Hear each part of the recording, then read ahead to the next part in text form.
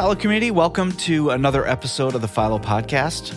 Our goal here is to help you become more effective as a technical artist and as a human so that your church can become more effective at accomplishing its mission. And we do that through the podcast, through our book, I Love Jesus, But I Hate Christmas, our coaching cohorts, one-on-one coaching, and the Philo Conference, which is coming up in less than 2 months. The good news for you is there are still 2 weeks before the price goes up. Our tickets are changing price on April 5th, so make sure to get your early bird tickets before that day.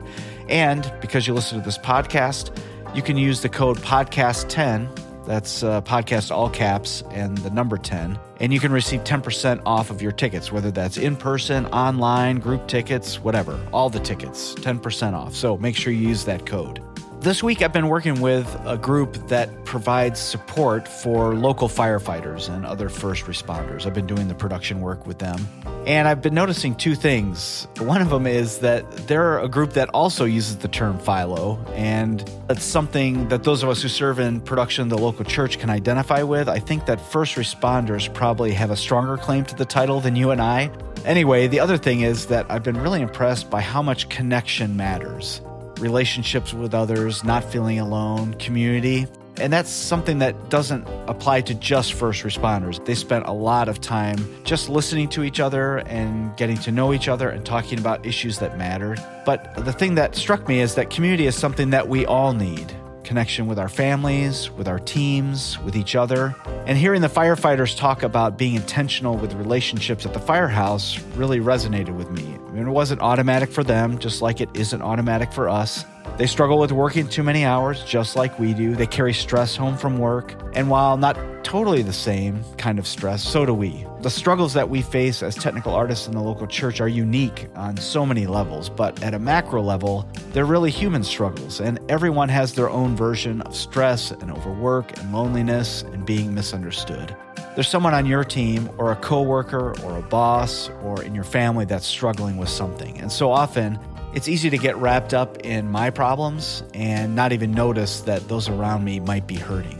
And tied in with that, I'm leading a coaching cohort, and our homework this week was to encourage someone on our team with a handwritten note, to say that you noticed the hard work they were doing, or that you're praying for them, or to offer to be a support in any way. Even to acknowledge that life can be tough is a huge bridge builder in any relationship. And I would encourage everyone listening, to go out of your way to notice someone in your sphere and encourage them specifically. If we all want it, and I know I do, to be encouraged, then the people around us are craving it as well. And this isn't directly related to our guest today, but we definitely dug into the struggles that we all have as humans to know when it's time to dig in a given situation or to bail. And I got the chance to sit down with Clay Scroggins, a former teaching pastor at North Point Community Church, author of the books How to Lead When You're Not in Charge, How to Lead in a World of Distraction, and his newly released book, The Aspiring Leader's Guide to the Future. And most importantly, he's going to be one of our main session speakers at this year's Philo Conference. And in our conversation, we went really deep into a rabbit hole of how to know if it's time to leave your role at church or to keep going. And so let's just get right into it. Hey, Clay. Hey, Todd. Thanks for having me. So glad to be on here. When I saw that you named it Philo, I was like, oh, I'm going to dig this guy because either that or I'm going to be incredibly intimidated because when the first time I was introduced to that concept was taking entry-level computer science at Georgia Tech, which was a complete beatdown to me. But that was where I first learned the first in, last out concept, which I assume that's what Philo, that's what you're using it as? Yes, first in, last out. We're not using it so much in accounting terms or even in supply and demand, but for the tech person who turns the lights on and turns them off. Yep. It's well said. So, thank you. I'm so excited about the conference. I had some friends who were production people that I worked with for a long time. They were like, whoa, you're going to be at this conference. And I was like, how do you know about that? And they were like, we went every year. You don't remember that? And I was like, I'm sorry. I don't remember, but now that makes sense. I remember when you would go to that conference. I didn't put it together that was it. But I love production people. I feel so grateful for them. Right now, they are in high demand. Yes. Yeah. COVID has definitely... I was talking to somebody yesterday at a church in Australia, actually. I was asking him how his relationship with the senior pastor was. He was like, for a year, it was him and me. doing That's the right. services, just the two of us. So That's right. like Yeah. we got to know each other real well. It's been good and also a lot of work. So yeah, a lot of tired tech people out there. But yeah. Anyway, I would love to maybe have you introduce yourself, what you're doing, and how you got there, like maybe your story Sure. of how you Yeah. ended up where you are, just as a kind of a basis for our conversation. Sure. I born in Florida, grew up in Tuscaloosa, Alabama, Ooh. which is, yeah, I know, exactly. Yeah. War Eagle. I got to I say, didn't throw that out when we were getting to know each other earlier. Yeah, I grew up, I went to high school right across the street from the University of Alabama. My parents, family, they're all big Alabama people. But I moved to Atlanta to go to Georgia Institute of Technology. Right. You and I share the same major. I studied industrial and systems engineering, like you as well. Yeah. The founder of Peloton was an industrial engineer from Georgia Tech. Oh, wow. Tim Cook One up. went to Auburn. Yeah. And he still goes back pretty regularly. It feels like about once a year I see him doing Yeah, something. he's back there. Yeah. That's cool. I love that. Yeah. In college, I quickly learned I am not cut out to be an engineer. I loved that I majored in it, but it was not for me. I struggled to get through, honestly. Same. And had two experiences that really taught me that. One, I co-opted at Accenture and worked in supply chain. And I liked it. I just didn't feel great at it. And then the second thing that happened is I read Jack Welch's his book, Straight from the Gut. Okay. Former CEO of GE. I love it. I read it over a Christmas break, and I remember reading it, and somewhere in the middle of the book, I thought, if this is what it takes to succeed in corporate America and in the technical, what they do, a lot of what they do is engineering and has a lot of technical aspects to it. I just thought, I don't have it. I don't have it. Whatever that is. So the whole time, though, I was getting involved with our church. I was a high school small group leader in North Point Community Church, which is about 20 miles north of Atlanta, and just loved it. So I made the decision to go to seminary, went to graduate school in Dallas, Texas, met my wife there, which is the best thing that happened to me while I was there, and then moved back to Atlanta. For me, we got married and then moved to Atlanta, and I started working in student ministry. I spent 5 years as a student pastor at a couple different campuses. And then for the next decade, I was a campus pastor at 3 of our campuses. So the one that's the furthest out, you're 45 miles away from Atlanta. It's about as far as you can go and still say you're in Atlanta. Okay. But it's really in the foothills of the North Georgia mountains. It's about Tennessee, basically. I worked there for 4 years, and then I moved to our original campus called North Point Community Church in Alpharetta. Did that for 4 years, and then moved to Buckhead Church, where I most recently was.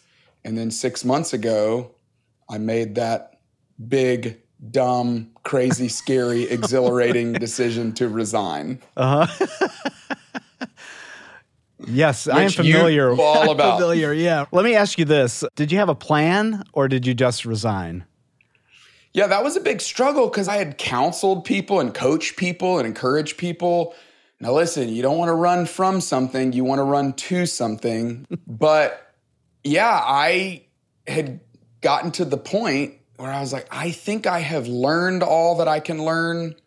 I think that I have grown a lot here. I had a lot that I needed to grow. Love our church, love the leadership. But I just got to the point where I was like, I think that as great as this job is, it's not right for me any longer. And so I resigned with no real plan, which made it feel like I was running from something because I didn't feel like I was running from it. It wasn't like I was mad or angry or upset. Sure, right. But I resigned and I didn't have anything I was running to. So it definitely felt more like I was running from than running to. And so I had to put it together. I had to put together the plan. So now I've written these leadership books, which has given me a lot of great opportunities to speak on leadership. And I'm preaching on the weekends and then speaking to organizations and teams and about leadership development. Sure, yeah. What was your story? What were you what was the plan when you resigned? Yeah, I had no plan. The plan was that, very similar to you, like specifically to my story, I woke up one morning and was like, I don't want to go to work.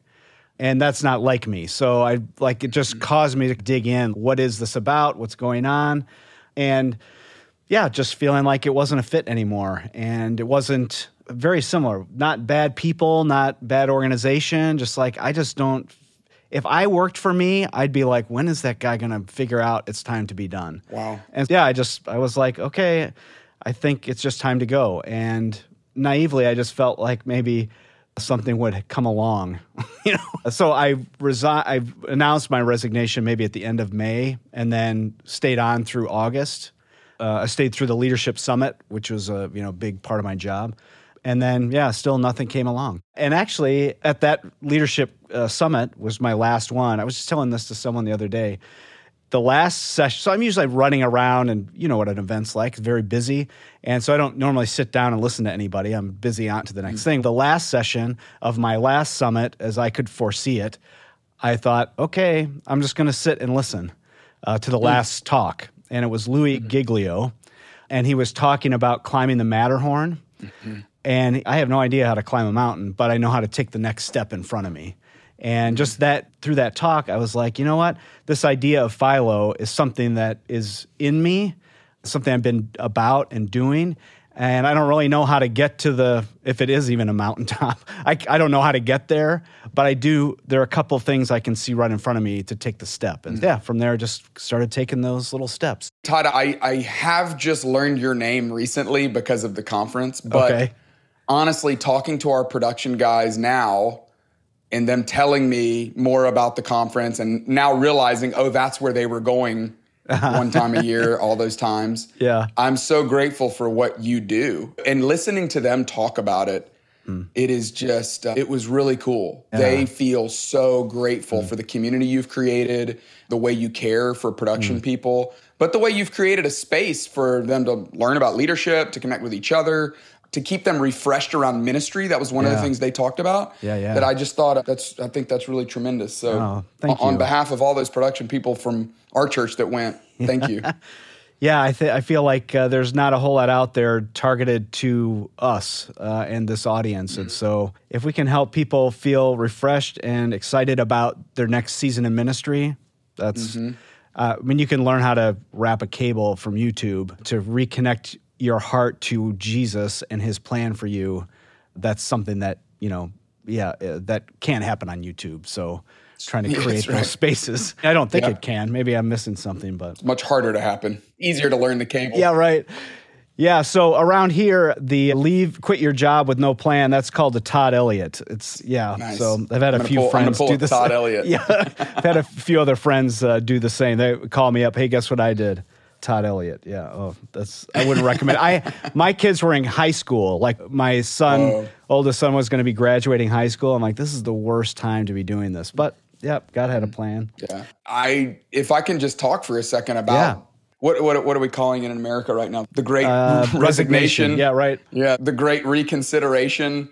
The Great Realization. We have all these names for it. Clearly, we've all been sitting around we haven't just been sitting around, but we have had some time over the last couple of years to ask all those existential questions of, what am I here for and what am I doing? Am I doing what I want to be doing? Am I doing what I'm supposed to be doing? Right. And then the hybrid, although most people listening to this podcast are probably the least hybrid, your listeners have been the ones in the building from, the moment that the government said it was okay to do that, or public health officials said it was okay to do that. But I know, I guess what I'm so passionate about when it comes to people that are feeling that is the emotional duress that wrestling with your job creates can be exhausting. Oh, yeah. And I have found that, or at least what I learned going through it was God was trying to teach me something about myself. And I was trying to get an answer to the question, should I stay or should I go? Right. And God was going, no, I have something I'm trying to teach you about trusting me, about listening to me, about listening to your friends, about understanding more of what I've put in you, understanding work. I feel like I have a much healthier perspective on work because of going through that season. Yeah. And I would encourage anybody who's going through that to invite other people to be a part of the process, to really ask God, hey, what else do you want me to learn? If I don't get an answer to the question, should I stay or should I go? Which I hope you do, but until I do, Would you help me learn all the things that I'm supposed to learn? Because it was a grueling season for me. It was a heavy season, but it was such a fruitful season in regard to my own relationship with God and my own character development. Yeah. I would say there have been probably more than this, but 3 moments in my life that I can point to right now that was a question of staying or leaving. And in each instance, it was less about which one of those things should I do, and it was more about, if I asked you to leave everything and follow me, would you? That has nothing to do with staying or going. I mean, it might. Eventually, it might be like, okay, I'm going to follow you to this place. But it was more about, am I willing, was the question I needed to answer. The second time was about, what's my next big thing, God? And he was putting in front of me, here's a little thing. Will you do it? And so just like a series of those that I'm like, I'm not even willing to do the small thing, let alone like, why would he trust me with the big thing?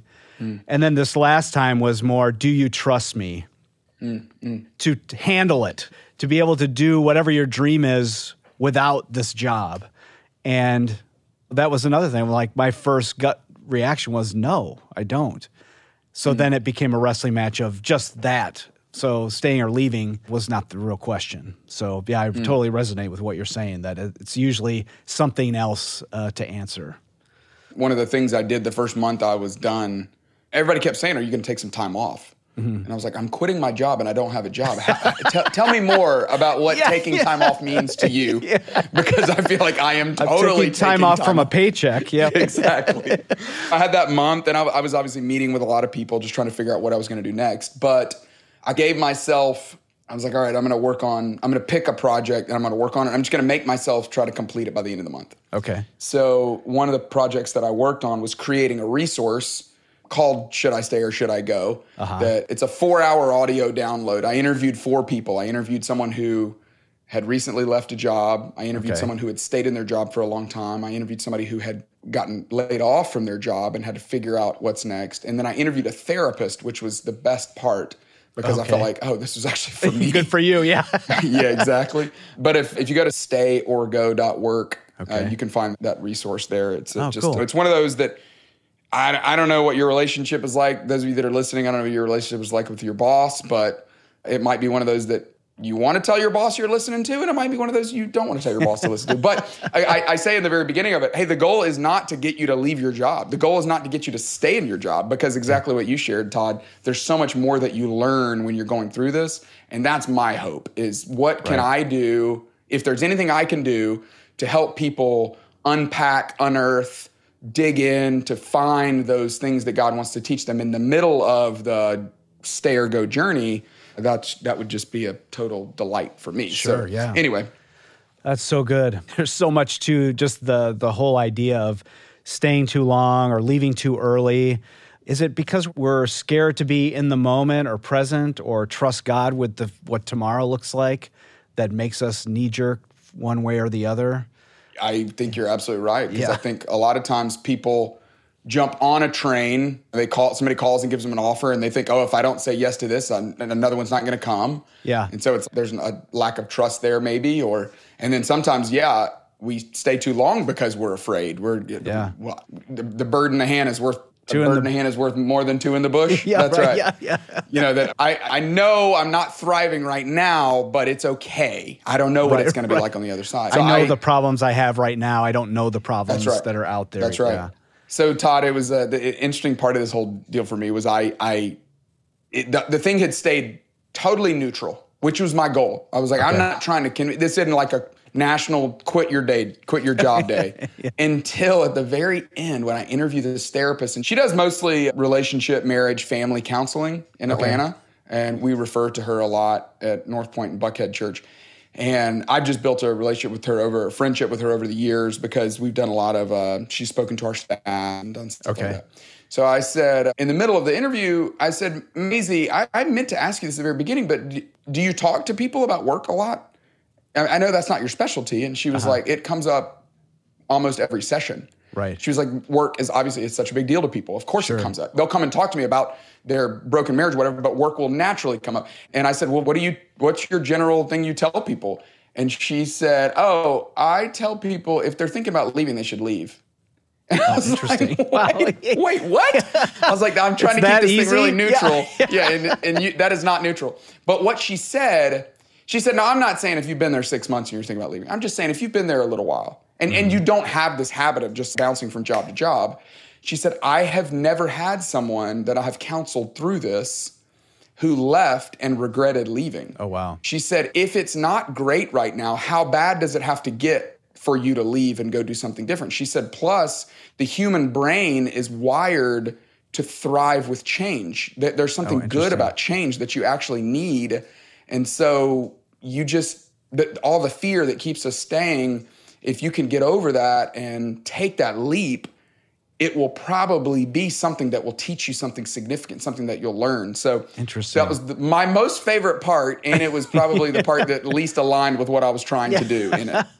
Now, do you think that there's a difference between somebody leaving a corporate job or decide, should I stay or should I go, versus somebody who's in ministry? Gosh, that's been my struggle. Yeah, because I think for me, I'm a very loyal person. I'm a responsible person. I want to stick it out. I don't want to let the team down. And that's what keeps me there too long. Because if I leave, I'm letting everyone down. And so I just don't even let it come into my mind. Plus, it's eternal, people's eternities at stake and all this. And will they be able to do it without me? And I don't know. There might be data out there. Just do people that are accountants for an accounting firm feel that? Yeah, maybe to some degree. I think some of the stuff you talked about, the loyalty, I'm a dependable person, I don't want to leave them high and dry. Certainly some of that's just human instinct. Sure. There's a form of that, I think, that the brokenness in that is a form of self-love. It's a form of making myself feel important that is hard. You know how this works. And I'm sure when you left Todd, they started a petition, sent it around and said, everybody sign this. There's no way we're going to let him do this. But when I left, I couldn't believe, the HR person called me and she's wonderful. I worked with her for years. I've had some of the most difficult conversations about employees. Right, and her and I, we have been in it together. Yeah. And so she calls me and of course I know what it's about, and she's like, oh my gosh, I heard the news. I'm devastated. What in the world? What's going on? So we had like a 4-minute conversation. Okay. And then she was like, well, I'm going to send you the paperwork of the stuff you got to do and what you got to sign. And I just am so grateful for you. We're just going to miss you. And then that was it. And I got off the phone and I was all depressed and stuff. And my wife was like, what's wrong? And I was like, I don't know. That just didn't go like I thought. And she was like, what did you think was going to happen? I was like, I just didn't think it was going to be, I just thought she was going to be like, nope, I'm putting my foot down. We're not doing this. Like, I'm not letting this happen. And she was like, they're going to move on. You know that, right? They're going to move on. And they just do. We've all seen people that you leave and then the earth just fills in around you. You just move right on. And the other hardest part is you always think, well, they'll call me if they have any problems or whatever. They never call. They never call. And I never call. I never called. So it was helpful because I made sure. I was like, I'm not going to get offended when they don't call me. But certainly they haven't called me. Yeah, right. Yeah, exactly. But why have you guys called me?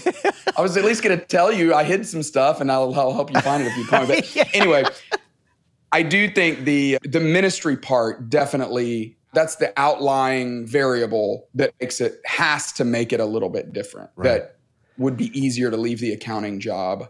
And that just gets all tricky. I don't know. Yeah, I think too, just the idea of leaving, when I look back at the places I've left and thought they would be calling me, same as you, just like, what are we going to do about this without you here, which they never did. Yeah, and I was really hoping that I gave the leaders that were following in behind me some room, and I'm here as a consultant, and I was never consulted. I will say, the production people that leave in our world, we're pretty quick to contract them back. I feel like that's one of the good things about being a production person is you have this tangible skill that the thing cannot operate without. Right. And I don't know, do you still contract with some of the places that you I do, work yeah. with? I think I contracted back at Willow Creek just a few weeks after I left because they knew I was available. Yeah. So, yeah.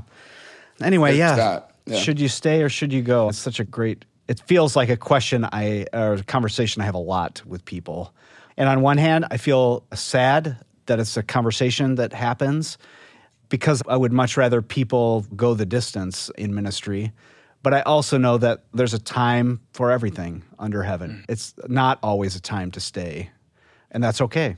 If somebody would have asked me before, what's your view of calling and what's your view of ministry and what's your view of work, I would say, most people would say that there's no sacred, secular divide, that everything we do is ministry. And the person that's going to work today at Cisco to sell whatever, that person is just as much in ministry and should view their job as ministry and should love the people that they're with and try to introduce them to Jesus. But I found it in me. I found it deep, buried in there somewhere, that if I don't go work at a church, I am abandoning my calling, or I am disobeying God, or doing something wrong, which I don't actually believe. I know that's not true, but I have discovered it inside of me. So that's been really difficult to try to wrestle that to the ground and go, where is that coming from?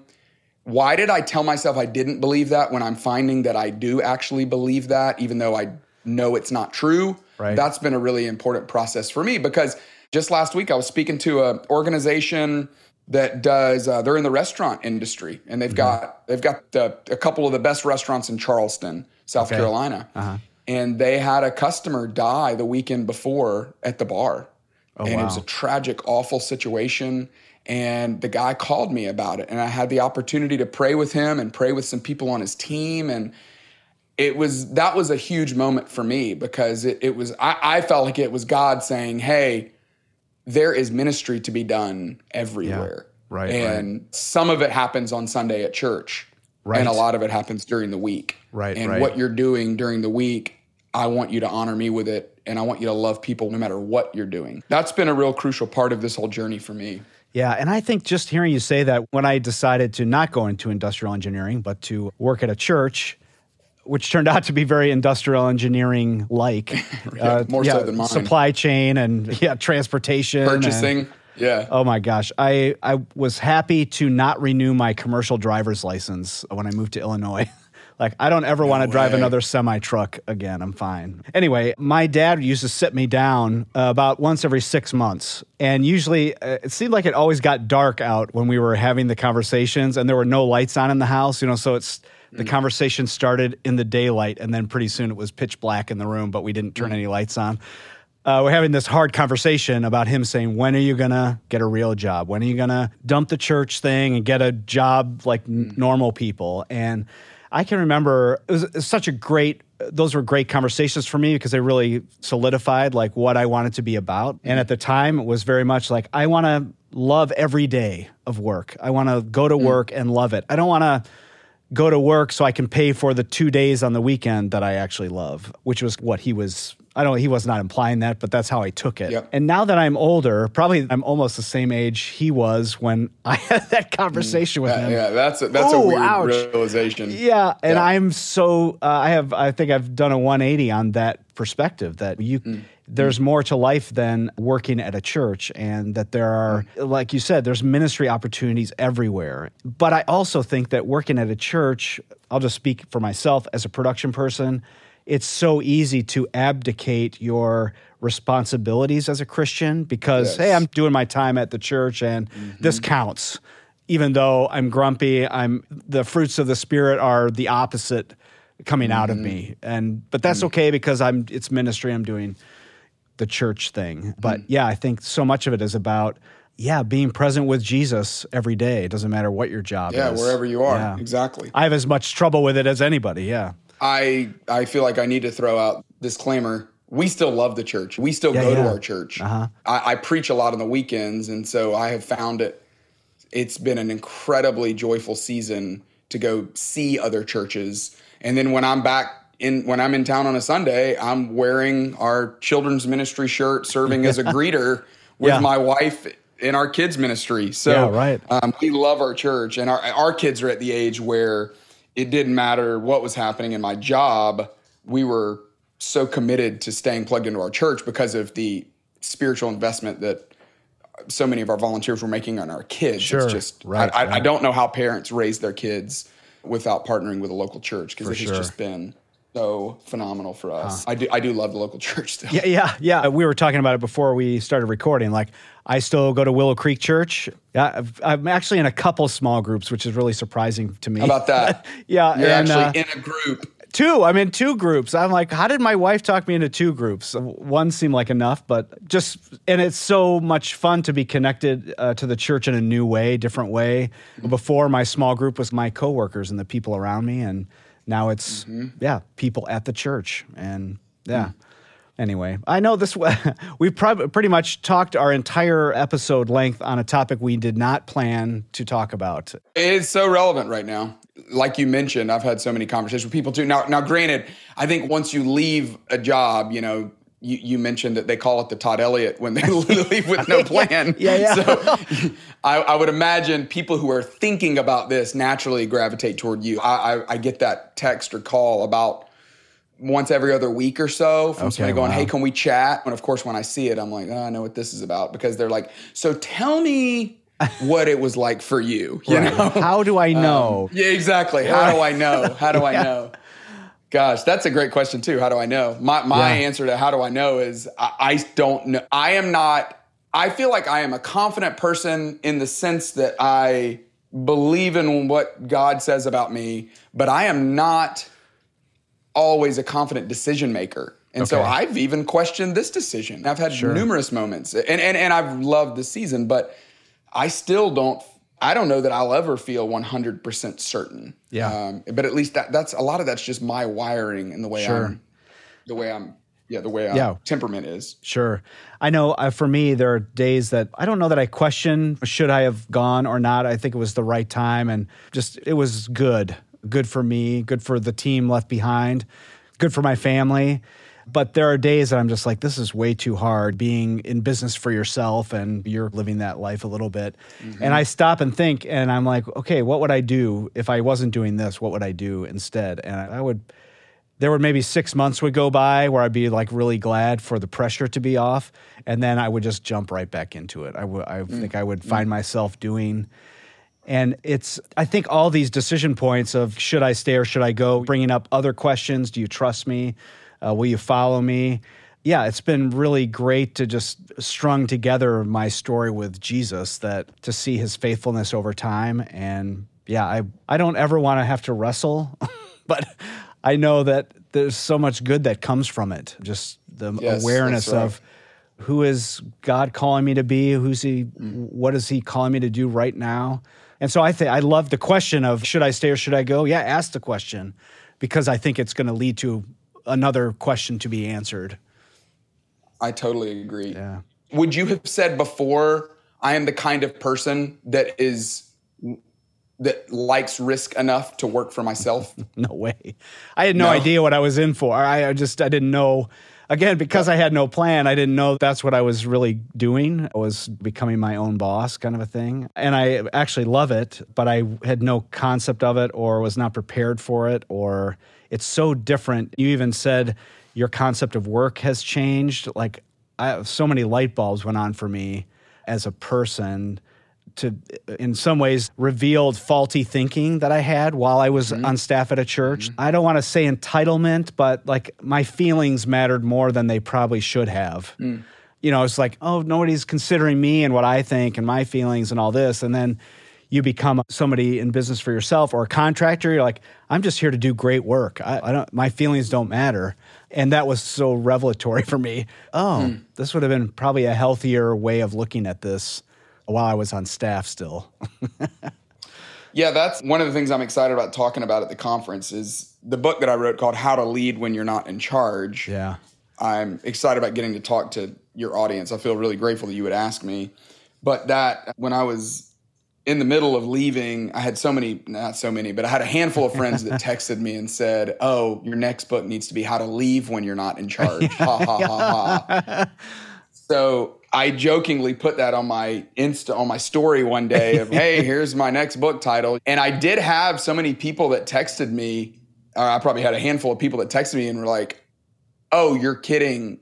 That's frustrating. I was really hoping that's what you were going to do, because I am in the middle of leaving something, or I'm in transition. I'm trying to figure out what do I need to know and what do I need to learn and how do I do this really well? One of the things that one of my bosses told me in the middle of me leaving is he said, hey, I was trying to figure out like what to do with my emotions about, it felt like I was happening quick and it feels like they're just moving on without me and all that. And it was bothering me. And he said, hey, listen, I know that might be frustrating, but I think you need to just focus on leaving really well. He said, in fact, you need to leave like you're coming back.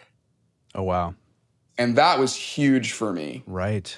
Because that changes everything when you're like, okay, Antonio Brown, the Tampa Bay Buccaneers wide receiver, he, quit in the middle of a game and took his jersey off and threw it in the stands and was like, I'm out of here. He's not coming back.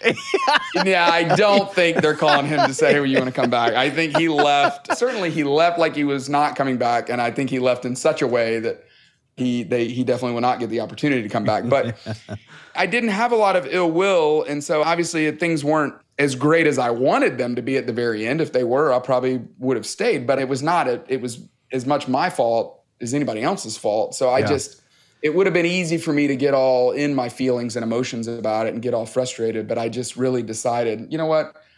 I could see a day where I would go back. And it sounds like you're still going to Willow. That's pretty rare. That doesn't happen much where people leave a church and they end up still going to the church. And it sounds like you could probably go back too. And I would like to think that my relationships are in such a place that I could go back. And who knows what will happen. But I'm so glad that he gave me that piece of advice. It is such great advice. Whether you actually will go back or want to go back or any of that stuff, leaving well, I cannot tell you. So I've left 2 places. I was at a church in Michigan that I left to come to Willow Creek and then Willow Creek. And in both places, I left so I still go out and have breakfast with the senior pastor of the church in Michigan all these years later. And even if it's tough or you don't love it there, leave with grace because it doesn't hurt you in any way to leave well. It only helps you. That is exactly right. That is really well said. It will only help you. Especially if you're looking for a new job and you're like people are going to call your old church for a reference. Yeah, if you didn't leave well, guess what? Not a good reference. Not a good reference. And that, but at the same time, you mentioned, Todd, what to do with your feelings and emotions. I have found, I do think it's important to process what you are experiencing. So it's not to say you just stuff it and ignore it and just, you dare not say anything negative and you better.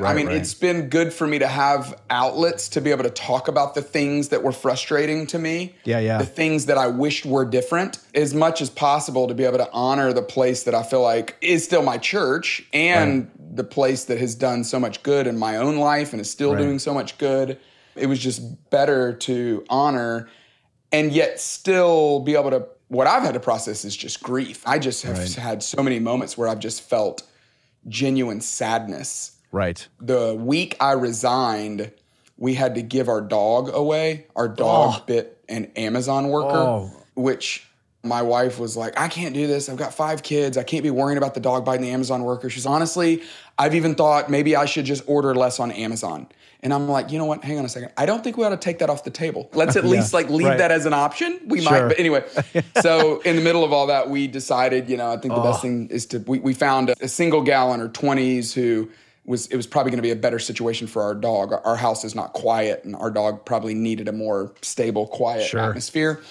So the day we gave our dog away, I think I sobbed in our bed from 7 p.m. to 10 p.m. Just so sad. And I wouldn't even have really considered myself a dog person. Okay. And my wife at about 9 o'clock, she comes over because 7:30, she's like, and then she's putting the kids to bed. And she's like, Dad's in his emotions, And then at 8, she's like, are you okay? And then at 9, she comes back in and she was like, hey. Should I call somebody?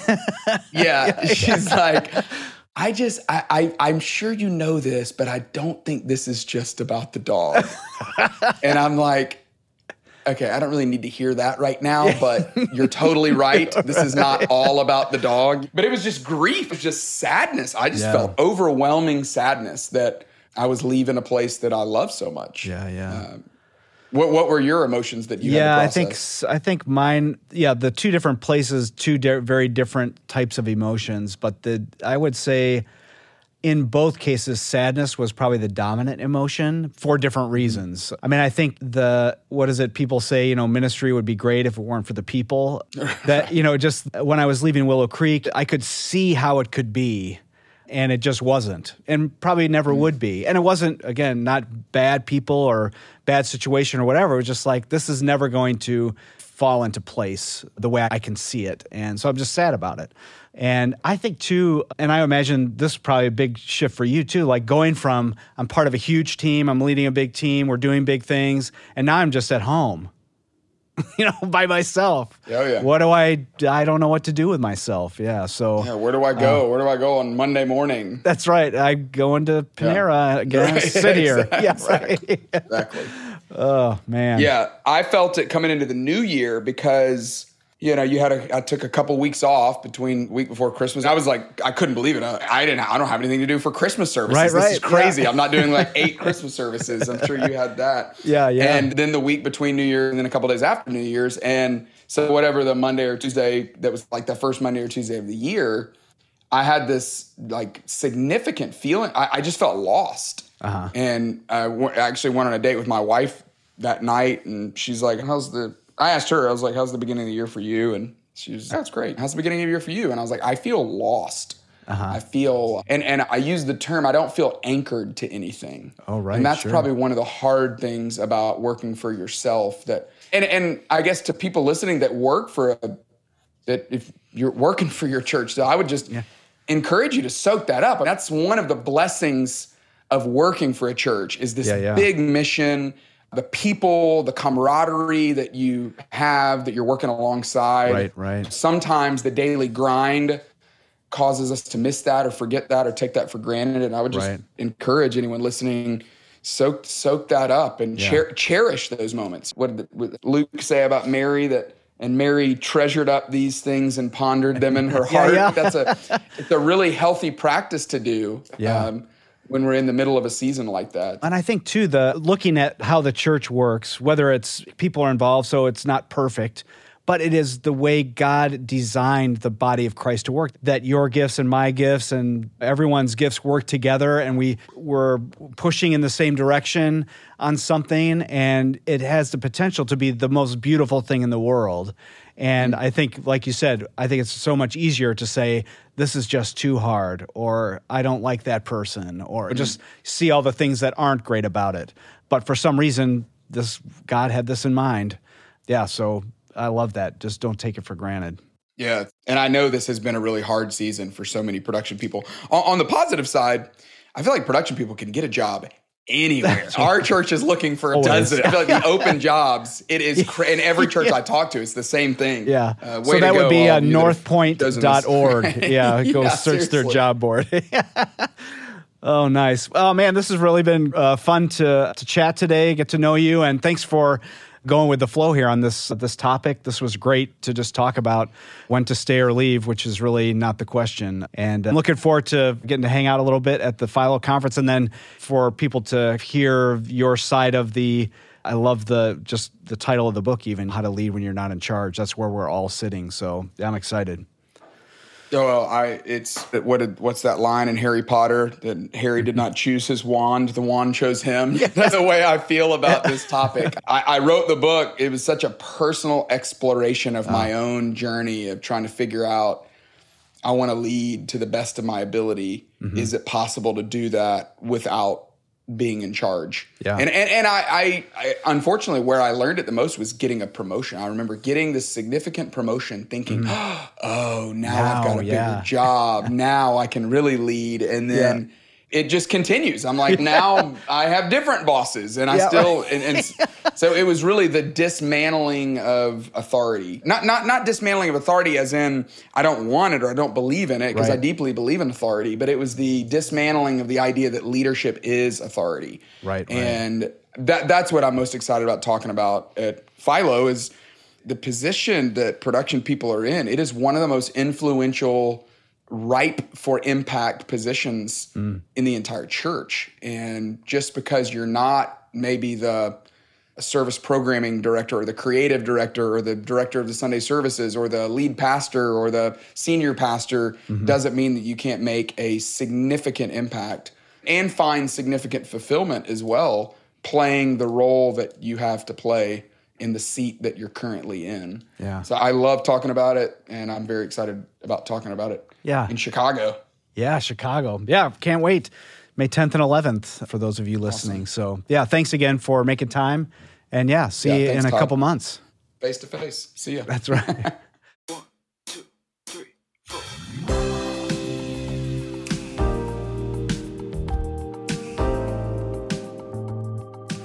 As I said before, that didn't really follow the script I had in mind, but as we got to talking, it seemed like we had so much in common that I followed that winding path.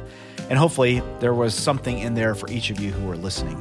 It was such a good reminder for me that whether I should stay somewhere or leave wasn't really the question I ended up answering. There was always a deeper question that God was calling me to ask myself and Him. And if you're wondering what's next for you, maybe consider joining a cohort the next time they come around. You could sign up to the waiting list and be informed before the general public when the next cohort gets released. Or maybe it's time for one-on-one coaching to take your leadership to the next level where you are. I personally have a leadership coach, and I can't really imagine how I would function without one now. I've lost track of how many times it has helped to get wisdom from someone with a different perspective or someone who is further down a similar road to my situation. You can go to philo.org/coaching to check out both the cohorts and the one-on-one coaching options. Both are really great for just processing stuff with someone else. I'm so excited for Clay to be a part of the Philo Conference this year and his book, How to Lead When You're Not in Charge, as the topic of his main session talk. When I read the book, I couldn't stop thinking about how helpful this would have been for me back when I first started. Not only would I recommend you come to Philo this year to hear Clay in person, but grab his book while you're there. It's full of some amazing perspectives and resources to learn how to lead when you aren't in charge. And don't forget, you can use the code podcast10 to grab that sweet discount on any type of ticket at philo.org. You can follow us on social media at Philo Community on Facebook and Instagram, and at Philo Conference on Twitter. Consider clicking on Join the Community on philo.org or subscribing to this podcast to stay up to date with all things Philo. All right, until the next podcast, see you next time.